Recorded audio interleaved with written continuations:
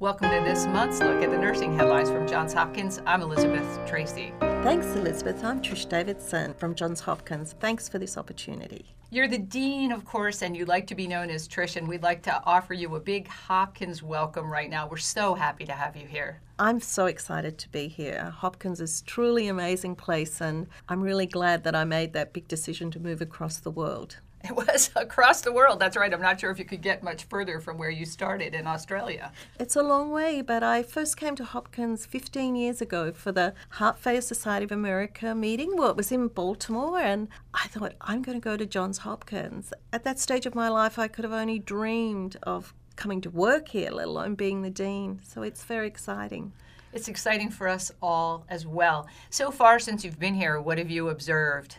I guess coming here, I was very aware of excellence in science, the global orientation. But the thing that has really inspired and motivated me is the students.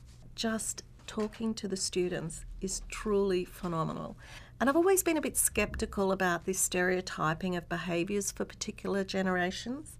But here at the School of Nursing, I find the most committed individuals with such a vision for social justice. I'm truly impressed and humbled by the students here. Oh, what a wonderful thing. Since you've had interactions with the students, and clearly they are the primary focus here, what do you see as needs? Truly, I think one of the things that I've always loved about Hopkins, and I've described it as excellence without elitism. I feel that here you have the cutting-edge science, the Nobel Prize winners, but it's also an environment where people across the globe from every social strata, from every racial group are welcome. As the dean, and I'm sure I share this with my other dean colleagues, a big part of our job is to make sure that we enable people from all over the world to have a place at Hopkins. So we need resources to be able to ensure that these wonderful people have scholarships, that are starting their careers not being crippled by debt. And also for the young and aspiring students that come here wanting to be researchers, that we pave that way for them. Funding, that's really a tough call right now because clearly it's a changing landscape. It is absolutely a changing landscape. Across the globe, institutions are under increasing financial pressure. But what is one of the really exciting things for nursing, as other funding opportunities contract, there's actually many more funding opportunities opening up for nursing. Now that's good news. It is good news. That's largely because many of the problems that we face need a multi-professional approach. As the population ages, the people with chronic and complex conditions grow.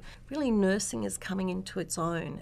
A big part of nursing's role is supporting patients and their families in adhering to best treatment recommendations.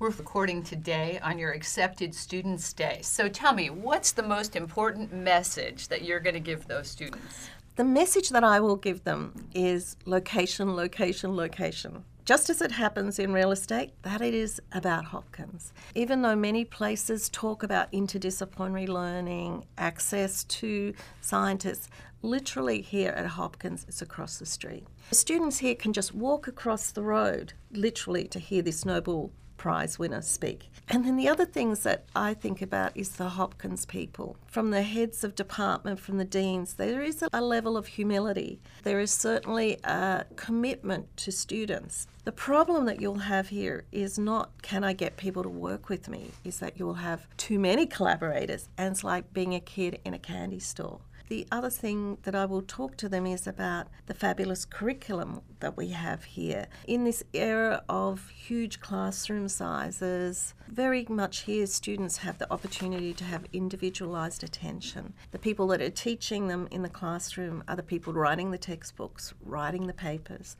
The other phenomenal thing about Hopkins is our community keeps us grounded. We have such phenomenal need in our local community and so many opportunities to serve.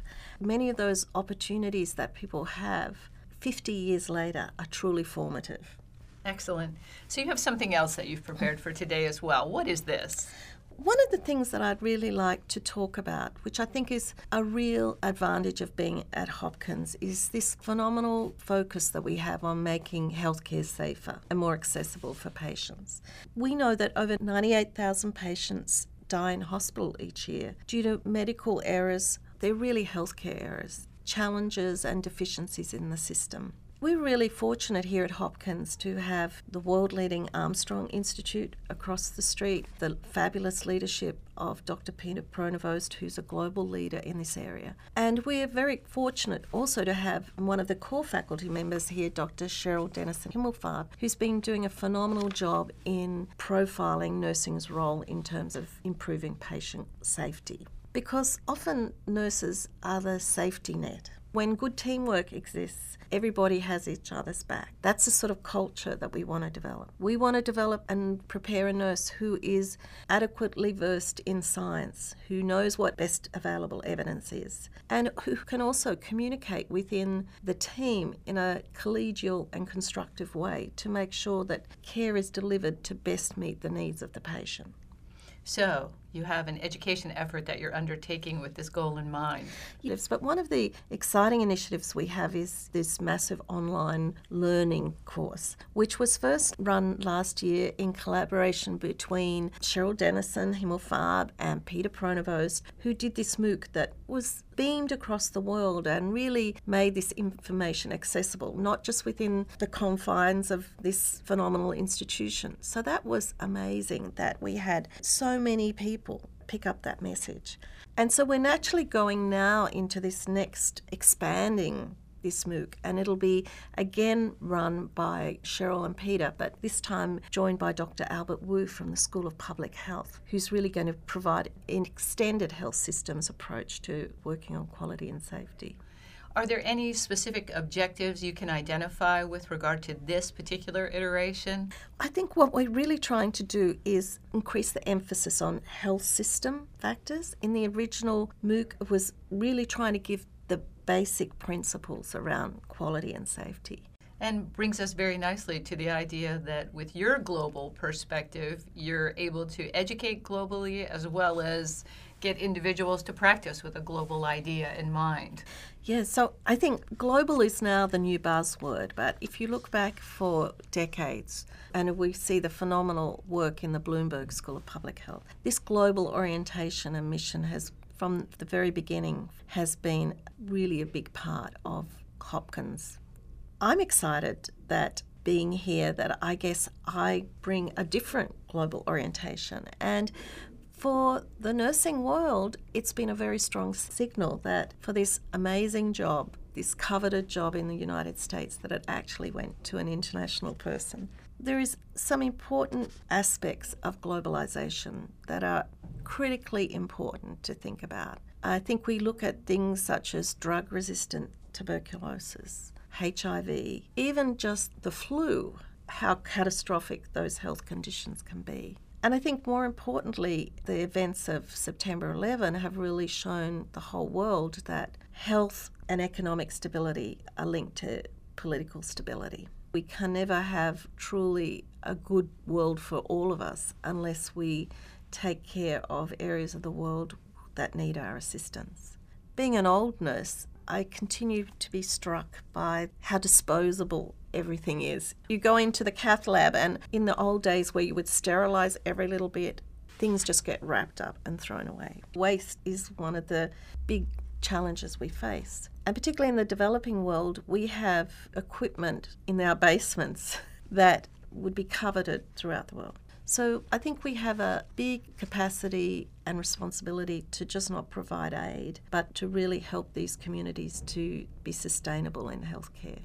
Outstanding. We are so looking forward to seeing how this develops over time. Thank you so much for joining me this month. Well, it's my pleasure, Elizabeth. Thank you very much. And please, I encourage the audience to follow us on Twitter at JHU Nursing and my Twitter handle at NursingDean, #Hopkins Nurses Change the World. Thank you. Thank you.